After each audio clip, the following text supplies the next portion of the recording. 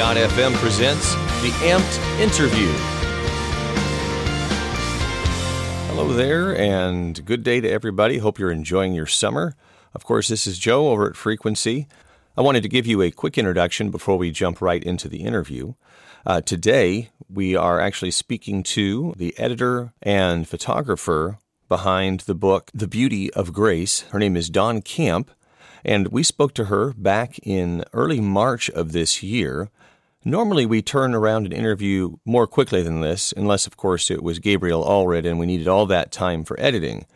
In this case, we recorded the interview. We had a great time chatting, but when I sat down to start the edit of the interview, I discovered that for some unknown reason, about every 30 seconds in the audio, 3 seconds on Dawn's side would drop out. Well, that made kind of a logistical challenge for me from an editing standpoint, because occasionally there were moments in there that I really wish we had captured. But I did the best job I could. I think it's almost seamless. You probably wouldn't know if I wouldn't have told you. Pulling the interview back together, even though we were missing, those 3-second blurbs throughout. You shouldn't really notice it very much, but it did take a lot of time. So I'm extending apologies to Dawn, because normally we would have turned this around and had this out in March to share the book with folks. But I hope you guys take a few minutes, listen to the conversation. Dawn is a stunning photographer. She's got a great sense of humor. And the book, The Beauty of Grace, is really a gorgeous book. And you'll hear me allude to that in the interview. It's beautiful both in terms of the presentation and also in terms of its writing. So stick around for a little bit, listen to what Dawn has to say, and make sure that you pick up her book. And by the way, before we run right over to the interview, one more thing I want to say. We're teaming up a little bit this year with the International Songwriting Competition. They have a Christian songwriting category, and we're going to do a little giveaway that I'll tell you more about on the other side. But for now, let's get to that conversation with Dawn Camp.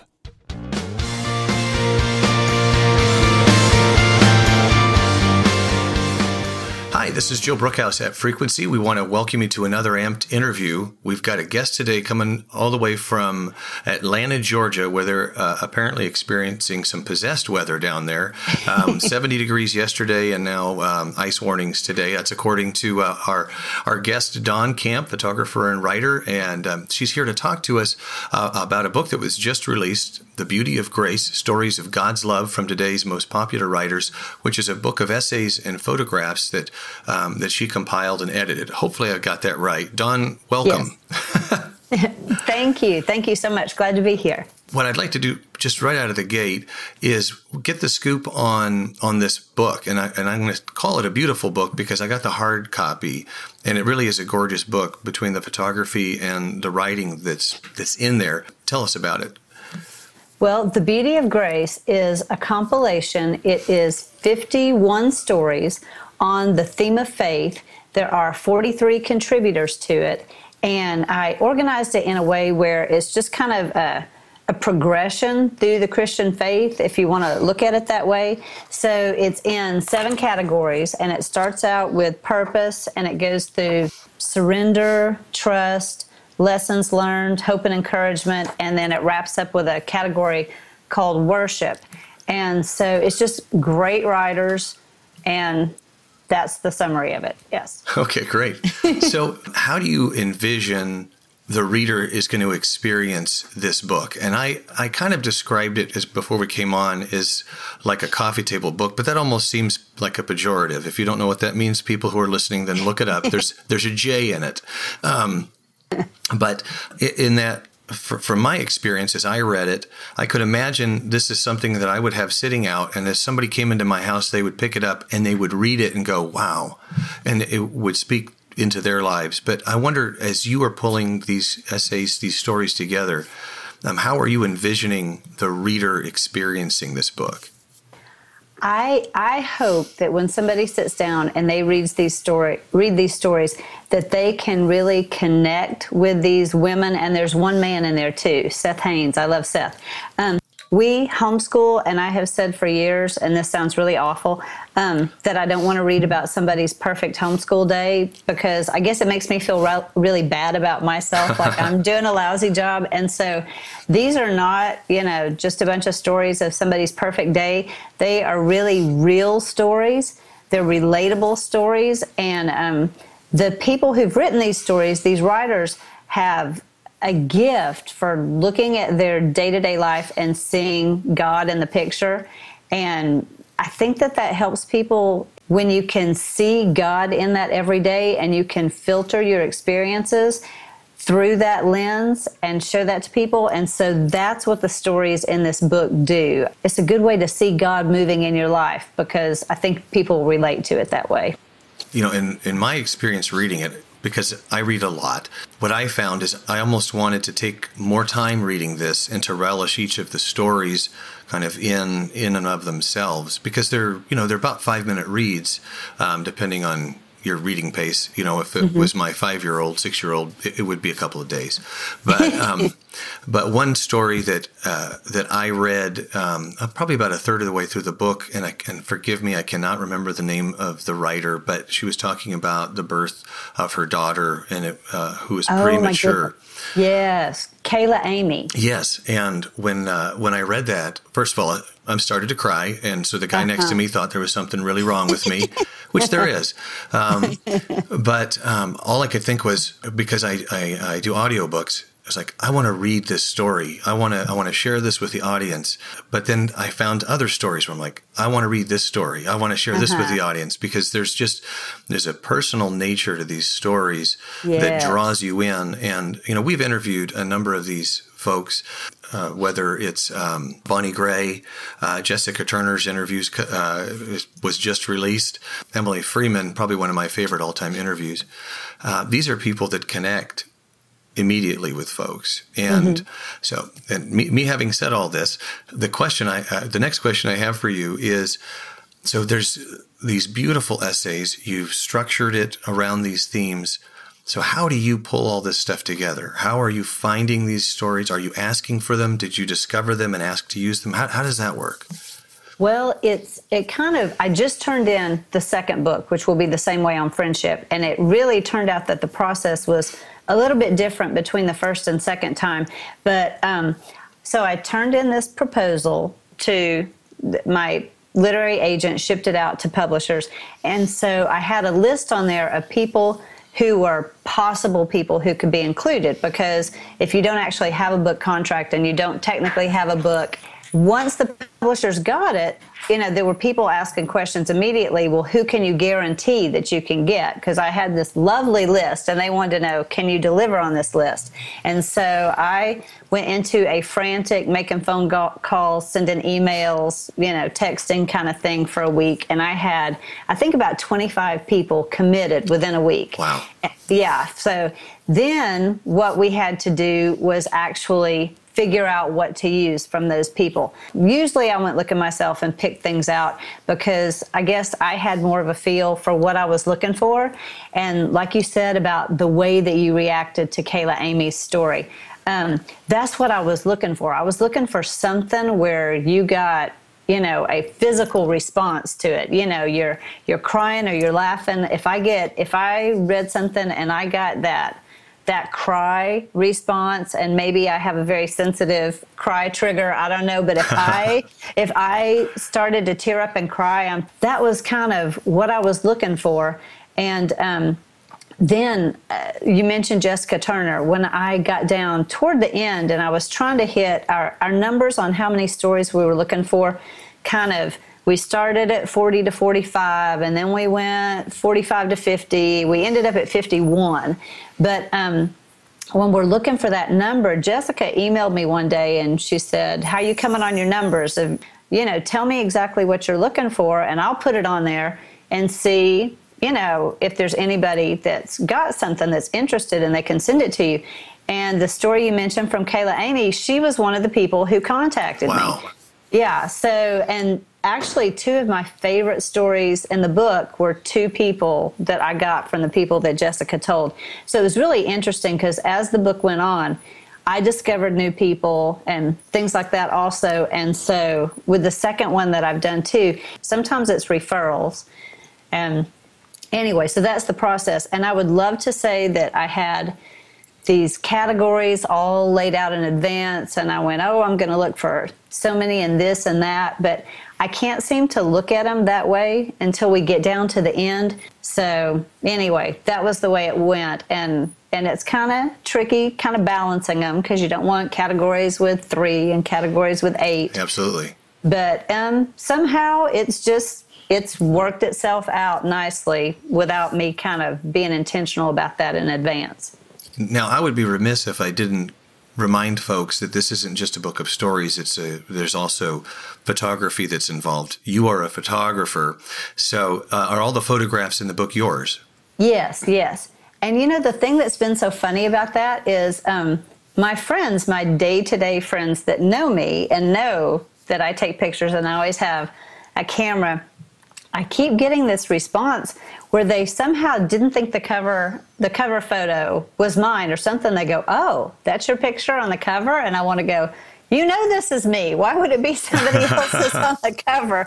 Why is that surprising to you? But anyway, yes, so the pictures are mine. When I first got my first, as I call it, my first big girl camera, I think that I had this idea that maybe I was going to be like a portrait photographer or family photographer. Right. And maybe my husband did too. I had this investment in this camera, and then that just was not comfortable. And then a year and a half later, I upgraded the camera. So I have like a serious professional camera. And there was somebody on their blog, it may have been Michael and Smith, who was having people, she put out a challenge write about something about what you're doing, your dream, something. And there's different bloggers that have gotten nice cameras because they wanted to have nice pictures on their blog. Right. And in the process discovered that they really had a gift for photography and have turned it into a business like that. They've become portrait photographers or wedding photographers or family photographers. And so when this challenge went out there like that, and I read it and I thought, that's exactly how I don't feel about photography, about the business. It just was not a personality fit to have that kind of a business. And I think it was kind of this, oh my gosh, this is really not what I want to do. And then I thought, oh no, so I'll never make money off of this, right, off of doing anything. I've got this big investment. I really want to take pictures of what I want to take pictures of. I don't know. And a lot of those people that started doing that opened these businesses and they quit blogging. And so I kept thinking, well, I've got this investment. I'm not doing anything with these pictures that anybody's wanting to hire you to do it. So I feel like, though, that ultimately that's a fit for this kind of book, because those are the kind of things I take pictures of, things in God's creation. That's a great representation of kind of an artist's perspective. So one of the things that dawned on me as you were describing kind of your introduction to photography, where you thought you were going to go professionally and then where you ended up artistically, is my photography experience was starting out as a newspaper photographer in high school, not for the high school paper, but for the actual town paper. I was awful. I was awful at it. Couldn't frame a photo. I would take 60 photographs and my editor would say, I can use maybe this one, but when you're taking photographs of girls playing volleyball, you got to make sure that you understand where the ground is and that you're focused on the right parts, of the game. So I was a high school student. So, there you go. Doing artistic interpretation of volleyball instead of for the paper. Gosh, I wish I could say that was it. It was more like I didn't bother to figure out a parallel line with the ground. There was just a whole bunch of things that I broke. I had a nice Minolta camera. I was so excited. This is 86. So, my parents spent $500 on a camera, which was a lot. Yeah. It's kind of funny because we had an event that we went 2 years ago and, I saw the the county newspaper photographer come in, and I was a little bit jealous. She came in, she had all her stuff, she was all put together, she got to walk around and go where she wanted to go, and I had this moment of serious photographer envy. Right. And then I was shooting it at the same time, and we have a group that my kids were singing with, and they were performing, and there's a young man who teaches classes, and he also plays the bagpipes. And I got some really cool pictures of him. And then there was this moment when this little boy comes up. He's with a man in the military, and it was a Boy Scout, and they were doing the thing. He's saluting him, and they've got the flag and everything. And it was this moment of just hero worship on this little boy's face. Yeah. And there were these two photos that I got, and I totally edited them to look like what I wanted. Like I did some, not editing the people, but I did I'm dodging and burning, putting the light where I wanting it, making it dark where I don't want you to look. I'm manipulating the viewer, whether they would realize it or not. And then I saw the pictures online that the newspaper photographer took, and I looked, and when, like you're talking about, when you're a newspaper photographer or something like that, it's just the facts, ma'am. It's not your artistic interpretation. Right. It's exactly what it is. And I looked at those pictures, and I looked at the ones I took, and I thought, I'm okay with this. I think that's a great perspective, because it makes me think of artists in other mediums. A lot of times we on the, let's call it the hobby side, not to diminish it, but those of us who are on the hobby side, we're not trying to make a living at it, have a certain freedom that somebody on the professional side just can't have, because they're trying to earn a living. But we on this side will look and go, man, wouldn't it be great if we made a living doing that? And then them on the other side, they're going, I wish that I had the freedom to really flex my artistic chops. And then there is this percentage of people that is so minute that can do both. They're both professional and they're paid to pursue what they're passionate about. And I think that's marvelous. I'm sure that you as a photographer would agree if I said, if you could take the photography that you do and actually make a living, feed the family, buy a house, you would do that in a heartbeat. Oh, definitely. Yeah. Well, a couple more photography questions. Sure. I'm enjoying this. So you were talking about gear there, and sometimes we like to talk about gear. Would you tell us a bit about the camera you use, any particular lenses or software that you engage with, in case people are interested in that? Yes. I've got a Nikon D700, and I do not believe Nikon makes that camera anymore, but I'm sure you can still buy it online. It's not a cheap camera. It's a good camera, and called a full frame camera. When I got that camera, I thought, well, that was before I had this revelation of what I did and didn't want to do as a photographer. And I thought, well, if I'm going to upgrade, I want to get the camera that I could do anything with. I could shoot a wedding in low light, or I could do whatever. So when I first got the camera, I upgraded it. I had this nice, awesome camera. I was using nothing but my little cheapo 50 millimeter lens, which it's the cheapest lens, but if I had to only have one lens, that would be the one lens I picked. It's like a $120 lens. I've got a 50 millimeter f1.8, and then I had a zoom lens. Once again, a cheap zoom lens that's good for sports and stuff. But if you're inside, it's completely worthless. Right. And so, my husband was like, you've got this camera and you don't have anything you can use with it. And I said, but the camera's worth it. The camera's worth it.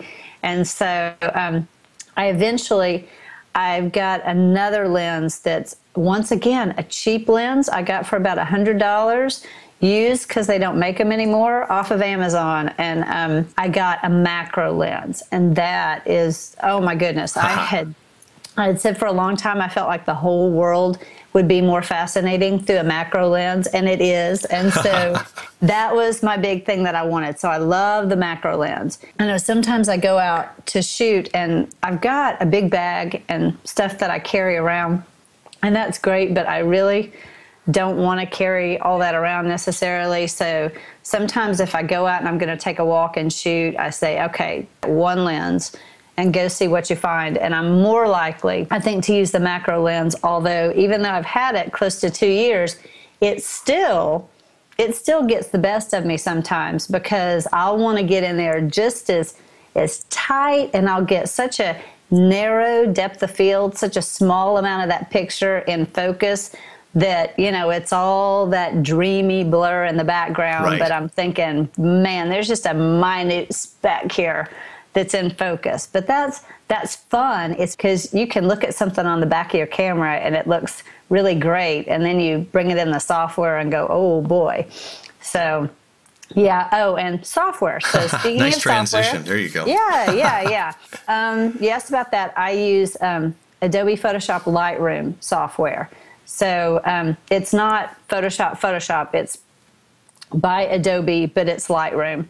And I'm actually one of the most surreal sort of things in my life. I have a photographer profile on Lightroom. So that's kind of cool. Like the pictures that are on it are so old of mine. And it was back when they found me. That was kind of interesting because, oh my gosh, you talk about freaking out when you get contacted by Adobe's PR people saying, we would like to feature you on Adobe's website for the software. And this was back during the period, the pictures that they used was, me shooting. One of them is in my entrance hall, and it's funny, I'd have people going, what kind of lighting is this and all? And I'm thinking, the light in the ceiling in my entrance hall, But they like the pictures, and it's pretty exciting. So that's what I use. I love Lightroom, and it keeps getting better every time they upgrade it.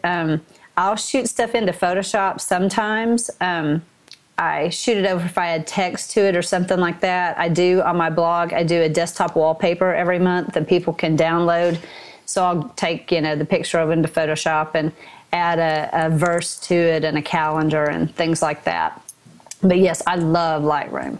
I just pulled up the case study while you were talking because I was listening and multitasking. Jessica Turner can tell you about that. So I brought up your case study page, and there's just and there's just the first thing I see is this stunning photograph of a young woman with blue eyes, a little girl there. Yes, that's my daughter who's 11 now. She was younger then. We had, oh my goodness, that picture. To me, that picture is like the start of so many things. We had been to the pool that day, and we came home, and my little girls, now they're 9 and 11, but at the time in that picture, I think she's like, 4 or 5 or something like that. My older one of the two, they're my two youngest. But anyway, she was in the bathtub getting cleaned up after the pool, and I just took, this headshot of her. And it was a serious photography days where I carried around Scott Kelby's digital photography books in my backpack, my camera backpack and all. And I had read something that he'd said where he was talking about all the rules. And they're talking about things like blowing out your highlights, where, if you pull up the picture and you set it where you can see where you've blown out the highlights, like areas where there is areas that if you printed them would be completely white, like there would be absolutely no detail there. You've seen things that are very blown out, and try to avoid blowing those highlights. Right. And he went through all these different rules, but then he got to a point where he was talking about that once you understand all those rules, that it's okay to break them sometimes. Absolutely. Yes. And so at that time, I had a photo blog. Since then, I've incorporated it into my regular blog years ago.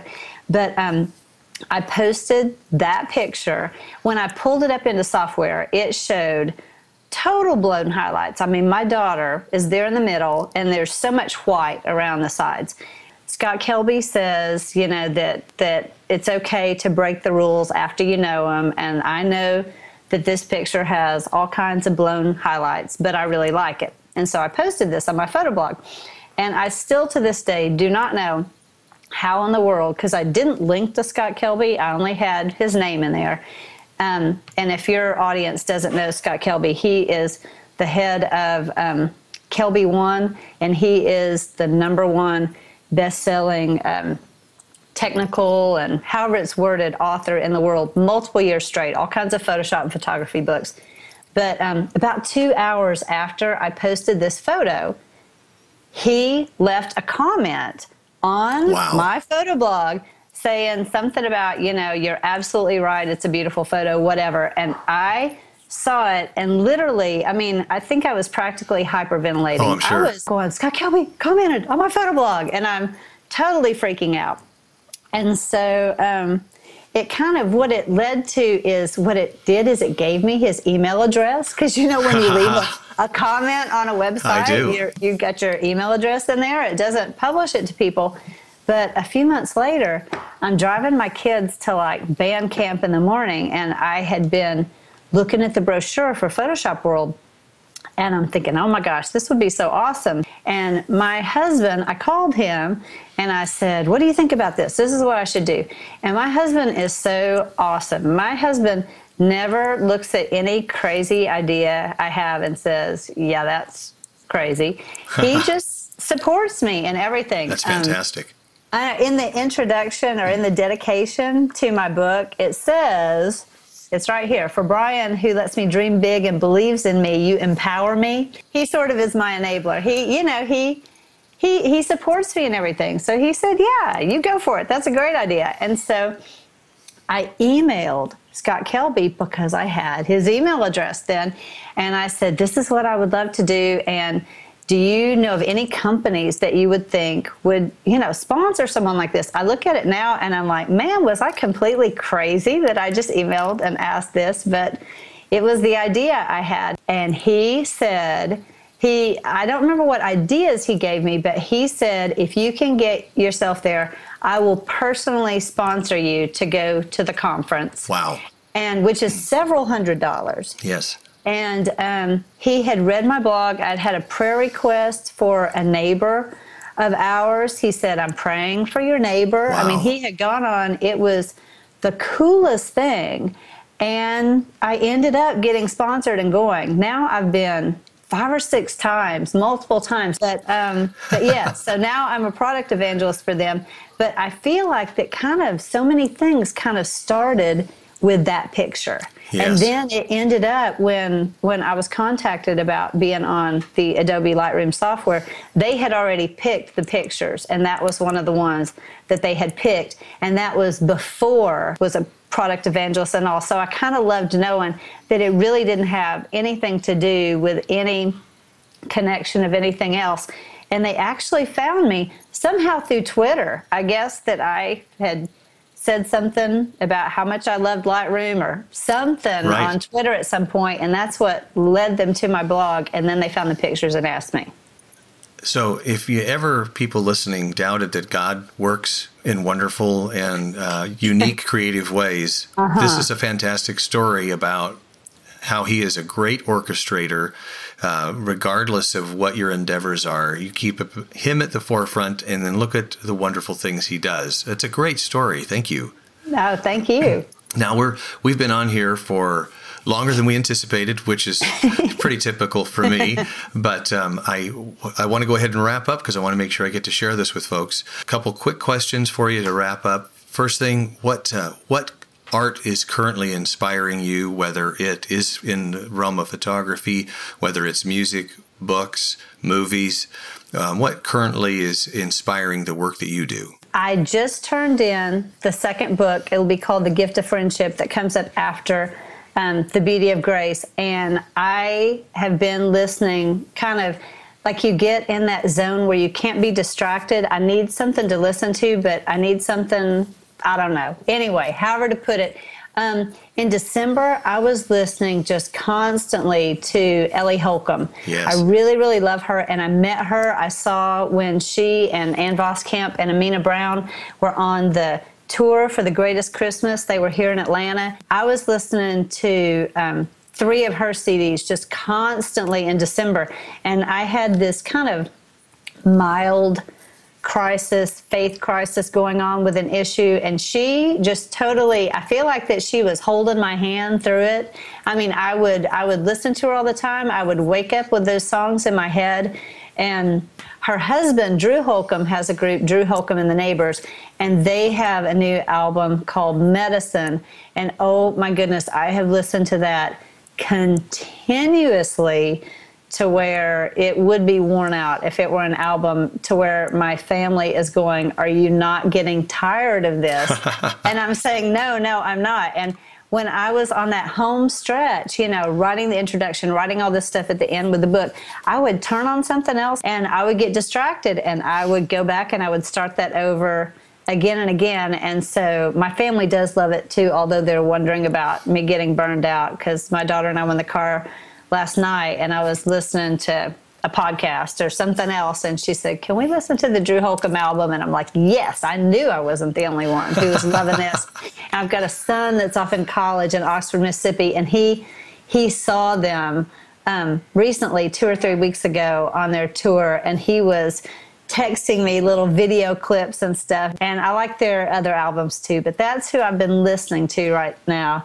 And last couple of movies that we've seen that I've really enjoyed, I guess Disney did both of them. McFarland USA is really great about the cross-country team. It was so inspiring because it's based on a true story too, and it is appropriate for any age group, I would think, any age.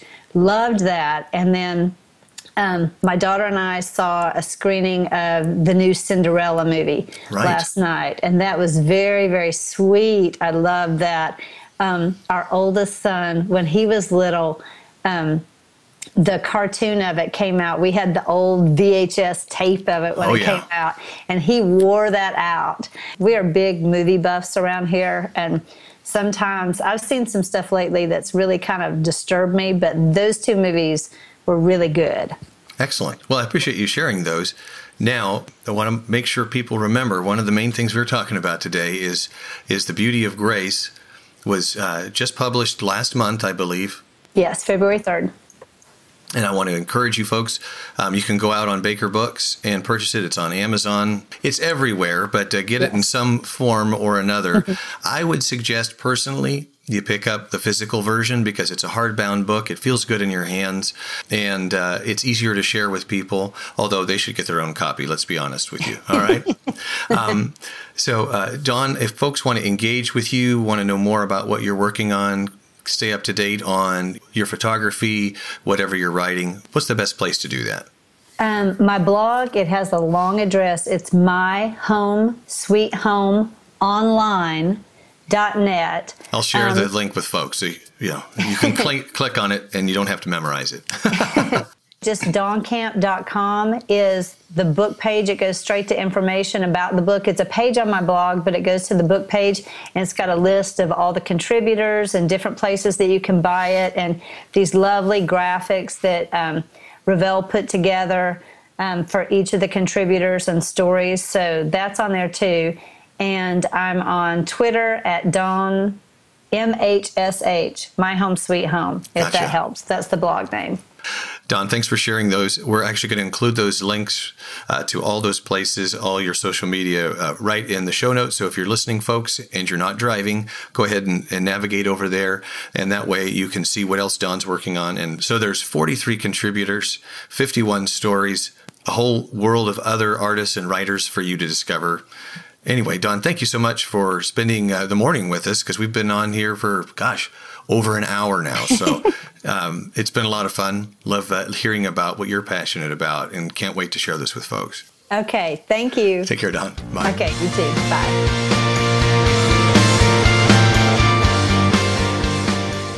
And there you go, our fun interview with Dawn Camp. We hope you enjoyed it as much as I did interviewing Dawn. And I hope there were some good takeaways for you in that conversation.